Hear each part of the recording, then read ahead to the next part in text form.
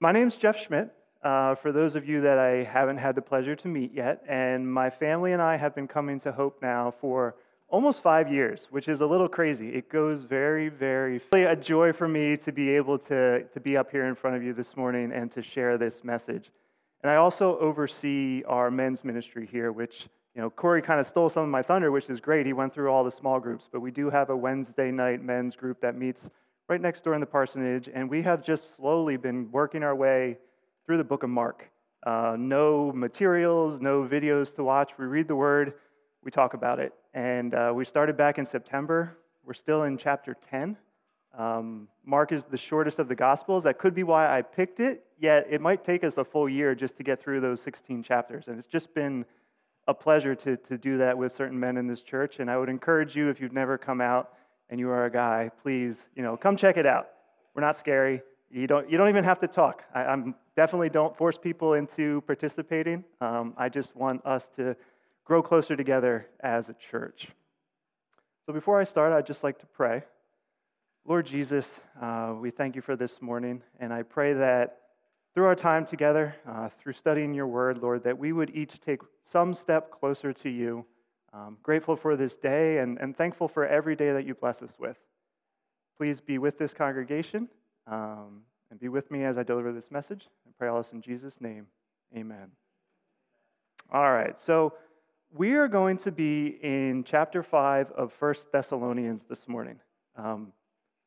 Quick bit of advice. If you don't give sermons a lot, maybe it's easier to pick something from like Luke, because I'm going to have to say Thessalonians and Thessalonica a lot of times this morning, and it's not the easiest thing to pronounce, but this letter was written by the Apostle Paul, and it's written to the church in Thessalonica, and this was one of Paul's, actually his earliest writings, and he was writing to a church of relatively new believers. The chapter starts off talking a little bit about the impending return of Christ, and we will get back to that kind of later on in my message this morning. But where I'd like to start, and I believe Bob read it for us this morning, is down in verse 16. So if you have your bulletin there, and I'll read it again for you. So 1 Thessalonians chapter 5, verses 16 through 19. Paul says, "Always be joyful. Never stop praying. Be thankful in all circumstances, for this is God's will for you who belong to Christ Jesus. Do not stifle the Holy Spirit." And as I mentioned, Paul was writing this letter to a church of relatively new believers. And these 4 verses here are just really blunt instructions, short and to the point, on how a Christian or a believer of the way back then should conduct themselves. So if we look at verse 16, always be joyful. Sounds fantastic, right? Like, who would not want to always be joyful? It may be difficult to do, difficult to put into practice, but we can understand what Paul's getting at and what he's instructing us to do. Verse 17, pretty much the same. Never stop praying. There's not really any ambiguity there, right? Never stop praying. Okay, I understand what that means, but man, that's a high goal. And I don't know if I could ever attain that, but that is what Paul is exhorting the believers to shoot for. Verse 18, be thankful in all circumstances. Again, what a fantastic goal for how we could approach life, but how difficult is that? All circumstances, no matter what you're going through, to be thankful. And as hard as that may be, we still understand what Paul is getting at. And that brings us to verse 19. In the New Living Translation, which is what I had read for you and Bob had read, it says, "Do not stifle the Holy Spirit." And the New King James says, "Do not quench the Spirit." I don't know about you, but this one isn't as easy to understand, right? Always pray, always be thankful, always be joyful. Okay, I got that.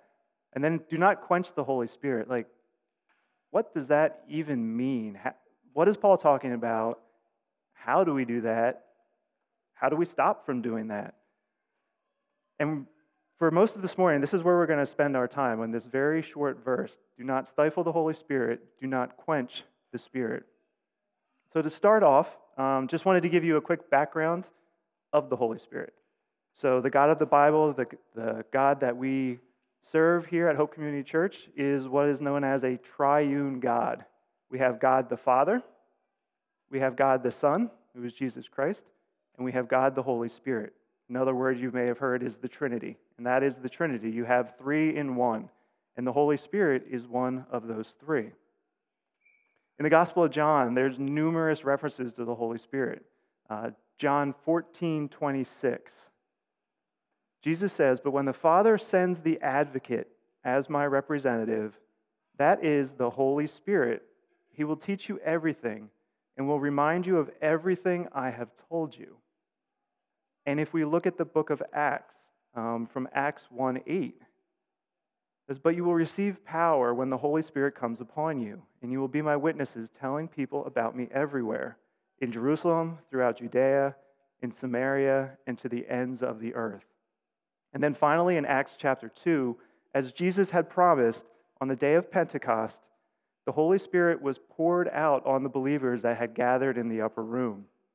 And that same Spirit that was sent on the day of Pentecost is also promised to every believer, myself and all of you included, that would follow. So if you sit here this morning as a follower of Jesus Christ, that same Holy Spirit dwells within you. So now that we have this real quick, short summary background of who the Holy Spirit is, let's go back to verse 19, and Paul is instructing us not to quench or stifle the Spirit. So what does that mean, and how would that be possible? What would that look like in my own life if I were to do that?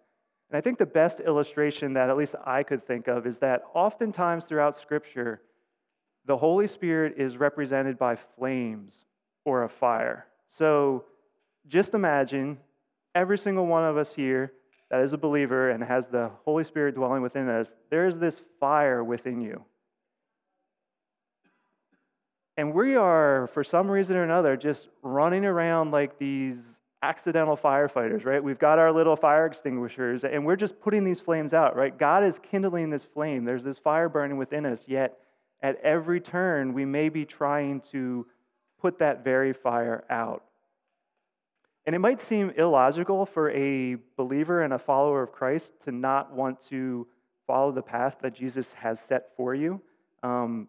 But I know in my own life that can happen quite often and quite easily, that it is really easy to rationalize things, ignore things that you're hearing, and just say, nope, I know better, I'm going my own way. So how do we stop from doing this? Paul is telling us, don't quench the Spirit. So in order to stop that, I think we need to understand what it is that the Spirit is trying to do within our lives. You may have heard this very Christian-y term called sanctification. And this is this ongoing process of the Holy Spirit refining us and moving us along to ever-increasing holiness. It's this process of sanctification or being set apart. And the end goal of this process of sanctification is Christ Jesus himself. Day by day, as believers, we should be taking a step closer to the image of Jesus Christ. And we're never going to get there. That shouldn't stop us from obeying and listening and following along this path. I was doing a little research for this morning. Some of the Bible commentaries I like to read were written by a pastor named John MacArthur. And he kind of summed it up nicely, and I liked what he had to say about three primary ways that the Spirit is trying to accomplish this work of sanctification. The first is through the Word. The Scriptures, the Bibles that you have on your phone, the Bibles that are in the back of the pews there, the Bible that I'm reading these quotes out of, was written by men under the influence of the Holy Spirit. And that same Holy Spirit, as we read the Scripture, will illuminate those Scriptures for us. The Holy Spirit, He helps us understand what it is we're reading. Because, to be honest, without Him, sometimes you can read what's in the Bible and it is like, I don't know what this is saying. And if you felt that, believe me, you're not alone. So that's one, through the Word of God. The second way, by bringing us closer to God the Father. And that is primarily accomplished through helping to facilitate an intimate relationship through prayer. Right? The Holy Spirit intercedes with the Father on our behalf. So we have the Word, we have the prayer, and then number 3, by nudging us along or kind of pushing us the way that we need to be going and causing us to obey. So this process of obedience, the Spirit will speak to us, and then it's up to us to determine whether or not we're going to obey what we're hearing or we're going to go our own way. There's way too much in each of these 3 points for me to try to cover that this morning. I do know what today is. I know people have plans this afternoon. So we're going to focus on number 3, obedience. And, that might be a tough one for a lot of us, myself included, to want to follow, right? Like, I kind of want to be able to control everything. I think I know what's best most times. And, it's tough to have somebody else tell me what to do. So the best way I felt that I could relate to you now is just share a story from my past.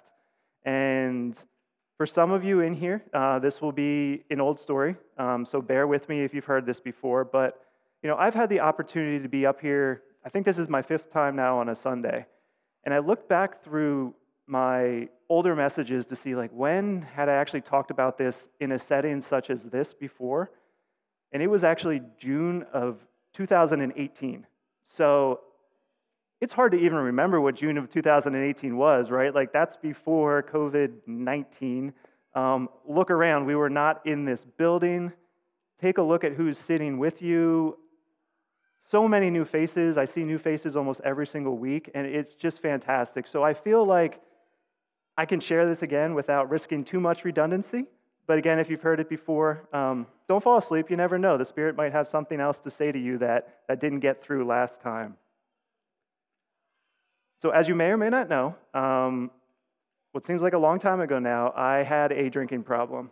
I was never one that had to drink alcohol day in and day out. I didn't have to drink when I woke up in the morning. It wasn't like that, but if I had or tried to have 1 or 2 beers, it automatically ended up more like 10 or 12, right? And I don't say this to brag. It just is what it is. This is part of who I was. It is not who I am today, thankfully. But I would go into situations saying, okay, I can control this, right? I'll have 1 or 2. Well, 3's okay. Well, then the 4th, and then it just snowballs. No matter what I tried, I couldn't fight this. So, thinking back, and sometimes it's easier not to think back to that time in my life, but, if I'm completely honest with myself, at best, I should have at least had a DUI. At worst, wrecked my truck dead on the side of the road somewhere, or sitting in jail because I was the one that crashed into somebody else and caused that. And I don't know why, but thankfully, none of that ever happened. But that's the mindset. That's what I was in during that time in my life. And I had a great job. Still do. Still have the same job. I have a wonderful family. I still do. But I was just risking everything far too often for nothing more than alcohol. And it seems completely ridiculous to me now. But back then, I was powerless. So, I'm sitting up here in front of you now today. You guys may think, oh, well, maybe he grew up in the church. He's been doing this his whole life. I did not grow up in the church. I came to faith in my late 20s. I'm now 40 years old, so I'm officially old. Sorry.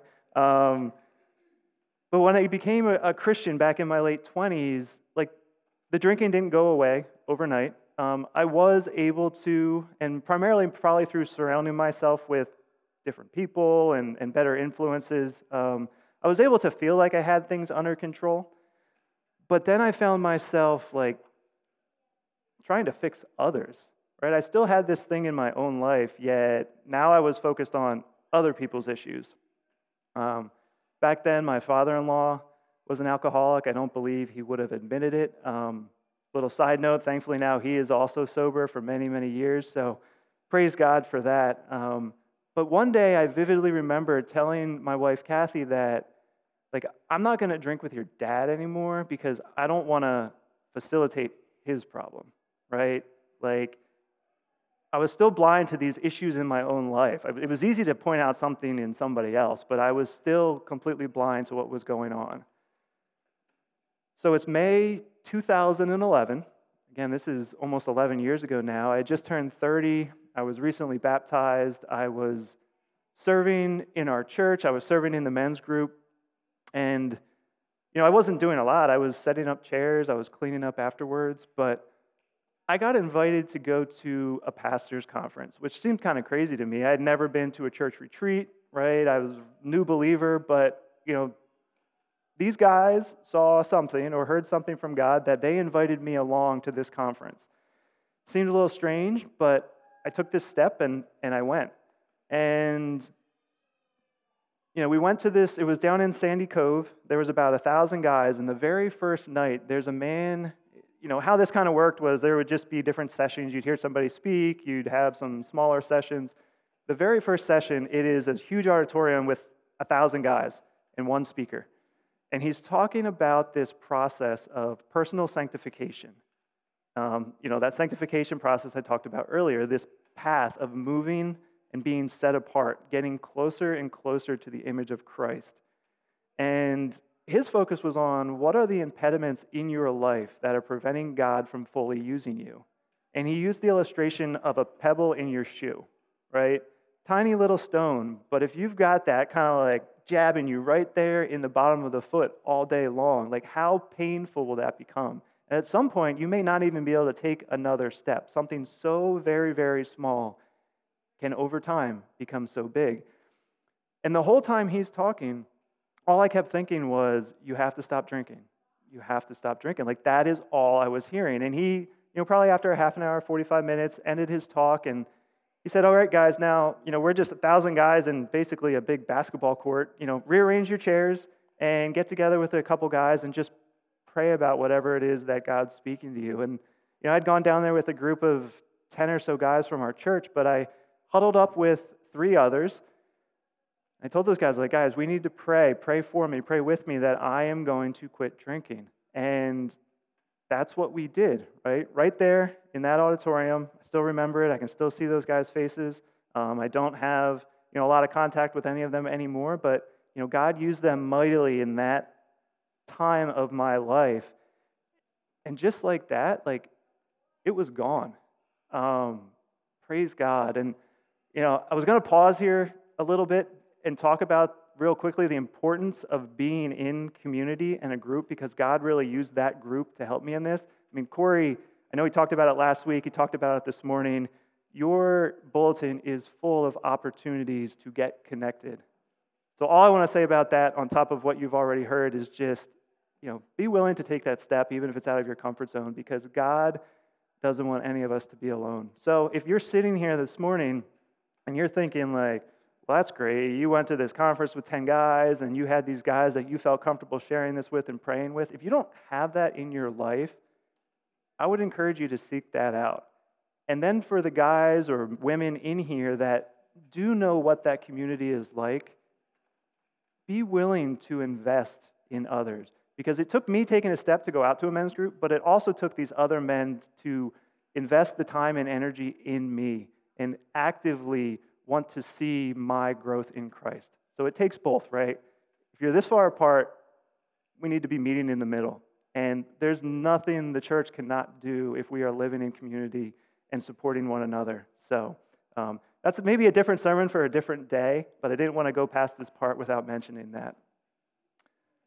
So back to the story. This was the very first session of what was a 3-day conference. So that happened. I didn't mention anything to Kathy. Came home a couple days later, and I was telling Kathy what happened, and I said, I'm not going to drink anymore. And I'm sure she was skeptical, right? I'm sure she's heard similar things before. We've known each other since 10th grade, which is a little crazy because our oldest daughter, Molly, is currently almost wrapping up 10th grade. But the entire time she knew me, I had these issues. I was a partier in high school, I was a partier in college, and it continued, right? So for me to come home and say, I'm done, I'm sure there was thank you, Jesus, but that apprehension, right? That, is this going to stick type thing? But I will tell you, I did the math, right? Today is February 13th, 2022, and I have been sober for 3,925 days. And that is It, it's almost an unfathomable number, right? Almost 4,000 days, but that is just a testament to the goodness of our God, right? I mean, it's not of myself. It is all glory to God for that. Because I fought this and I rationalized it for so long, and it finally took me turning that over to God for Him to say, yes, this is what I want for you. Thank you. So almost 4,000 days ago, messages were actually still recorded on CDs. I don't know if you guys remember that or have been at churches that would record stuff on CDs, but I actually bought a CD of that guy's message. I still have it in my truck. I don't even know if we own a CD player anymore, but I let Kathy listen to it when I got home. And she listened to it and she said, yeah, that was a good message, right? Like, good message, but there was nothing in that message that really spoke to your particular issue. And the reason why I'm sharing this story when we're talking about stifling the Holy Spirit is because that was the Holy Spirit talking to me through that man from California, right? The Holy Spirit may be saying something to you this morning through these words that I'm speaking. It is not Jeff talking to you. So I would just highly encourage you to not block that out or rationalize it away, because it's very, very easy to do.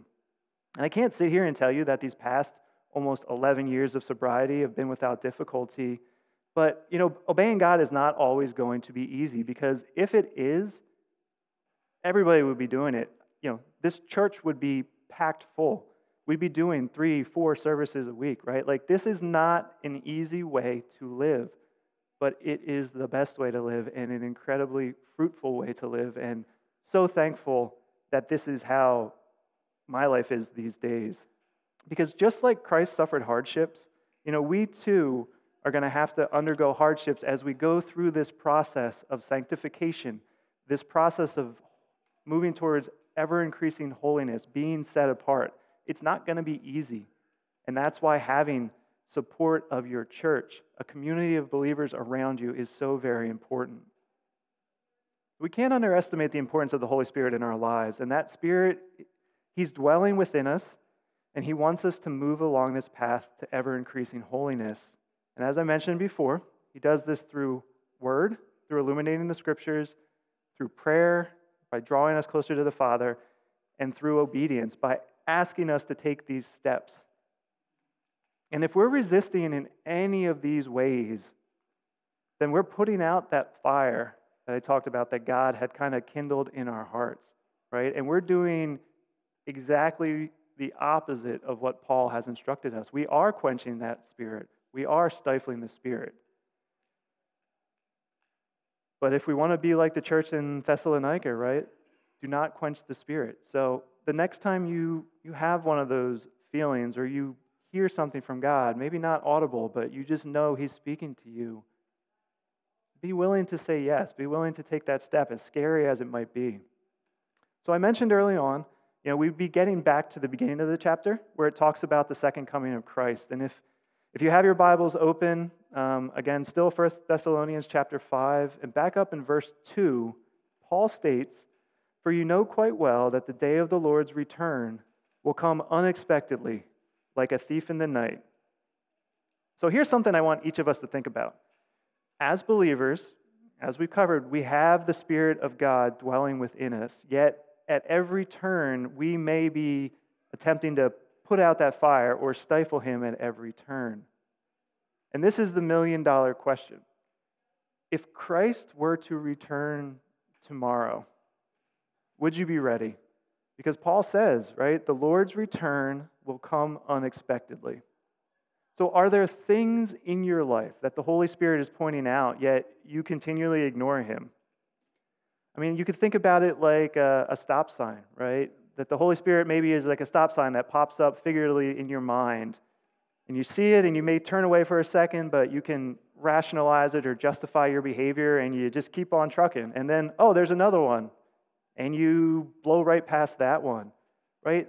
That might be the Holy Spirit trying to veer your path, right? To keep you from sinful behavior, not because He wants you to live in this little box, right? It's because He knows what's best for us. And His path is always better than our path.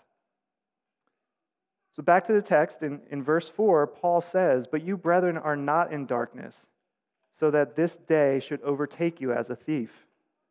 You are sons of light and sons of the day. You are not of the night nor of darkness. Therefore let us not sleep as others do, but let us watch and be sober." The Spirit of God is dwelling within us, and He is illuminating our lives. Right? We are not in darkness anymore. You think about Him like a giant spotlight that is shining into the deepest, darkest crevices of our souls. And ultimately, everything will eventually be brought to light. And as a believer, you have no excuse really to be surprised by the second coming of Christ. For His Spirit already resides within us and is hopefully moving us along this path of sanctification. Because we're all going to be held accountable one day when we stand before the Lord. And if this were to occur tomorrow, next week, maybe this afternoon, would each of us be ready? We spend so much time preparing for things in our lives, right? Today's the Super Bowl. I'm sure many of you have a party to go to. Maybe you're the ones that are actually hosting the party. For some people, their entire year revolves around this day, right? This one football game. Or what's tomorrow? Any of the guys in here, what's tomorrow? Nobody knows? Valentine's Day. If you didn't know, you have 12 hours notice. Tomorrow is Valentine's Day, another holiday on the calendar, right, where we get ready. Maybe you're going out to dinner. Maybe you've got some flowers. You've got some candies, things like that. And these are just two silly examples that tend to be today and tomorrow. But what I really want to know is, as a church and as individuals, are we prepared for what is the most important day in history, when Jesus Christ is going to return to call His saints home? Because we don't know when that day will be. The Bible is very clear. Nobody knows when that day is going to be, but we do need to be ready. We don't have time to go into it this morning, but maybe later today or at some point this week, I would encourage you to look at Matthew 25 and the parable of the 10 virgins. You see, there were 5 that were ready for the bridegroom, and there were 5 that were not. And those 5 that were not ready, they were actually shut out of the wedding feast. So just, it's a warning, right? We need to be ready. We need to be prepared. So what is hiding in the back of your closet that you have not yet allowed the light to reach, that you've not yet allowed the Holy Spirit to illuminate? Because it's a fact that darkness cannot coexist with light, right? The light will always overtake the darkness. Just think about turning on a flashlight in a basement or lighting a tiny little candle. Even if we lit a candle in this church in the middle of the night, eventually you would be able to see that tiny little flame would overtake the darkness in this giant space. And the Holy Spirit, He lives within us, and that same Spirit that fell on the day of Pentecost is trying to prod us and nudge us and move us in the right direction, and we need to be letting us do His work. For we aren't fooling anybody but ourselves. In Hebrews 4:13, it says, "Nothing in all creation is hidden from God. Everything is naked and exposed before His eyes, and He is the one to whom we are held accountable." So God already knows what the deal is, and we need to be letting the light. We need to be letting the Holy Spirit work in our lives, and a big part of this is obeying. So I know potentially for some of you, maybe this is bringing up some issues that you just don't want to deal with, right? It's very easy to focus on a football game, to focus on Valentine's Day. It's hard to think about the things that maybe God is asking you to step away from or change. And if anything has struck a particular nerve this morning, I would just urge you, don't let that feeling pass. Don't let this morning pass. Because as soon as you get home and you get busy with what you're doing, it is so easy to forget what just happened 2 hours before. So just another promo for the prayer ministry. There are people here in this church. Willing's not even the word. excited to pray with you, excited to pray for you, both before and after service every single Sunday. Right next door in the parsonage, I know Bob and Lois will be over there, and others may join them.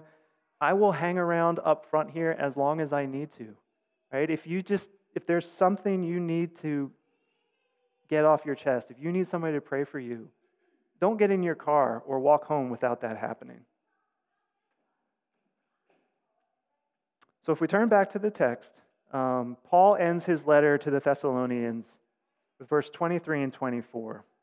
He says, "Now may the God of peace make you holy in every way, and may your whole spirit and soul and body be kept blameless until our Lord Jesus Christ comes again. God will make this happen, for he who calls you is faithful." So who does Paul say will make us holy and blameless, right? It's not us. We are not capable of doing that in our own lives. It's God himself.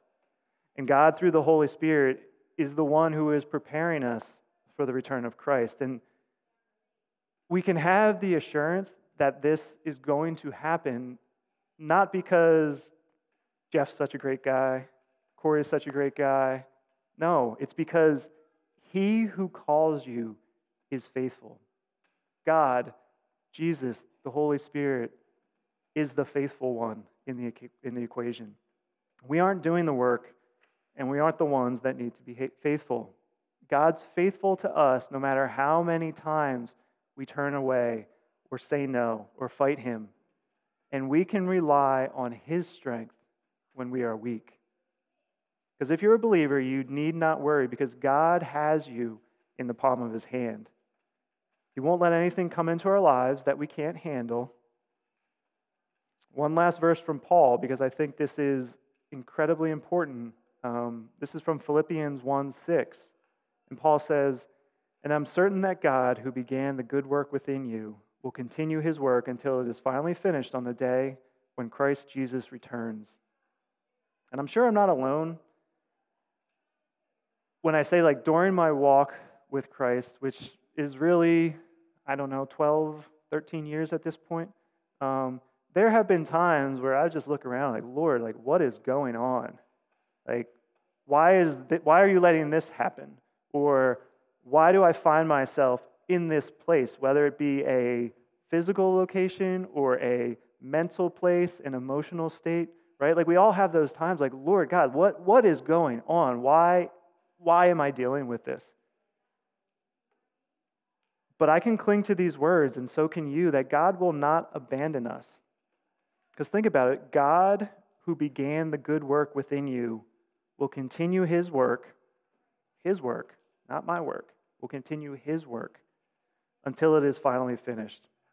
So it's not up to us to try and rationalize the things of God, but I truly believe that if we can get out of his way, God can do amazing things in us and through us.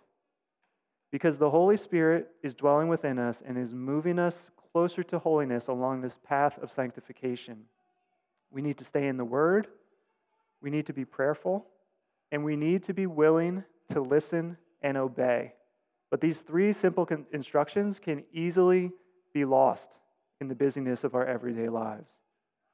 But if we do as Paul instructs in 1 Thessalonians 5:19, we do not quench the Spirit, there are no limits to what we can endure and accomplish, both individually and as a church, through Christ.